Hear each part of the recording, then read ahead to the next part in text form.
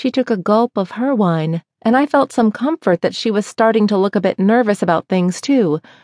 Finally, she asked, "When do you want to do it?" I thought for a second and then said, "After brunch?"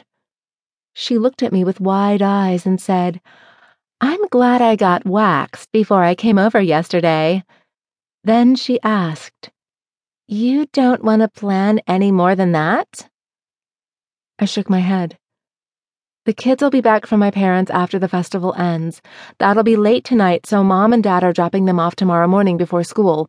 After then, who the hell knows when we could make it happen?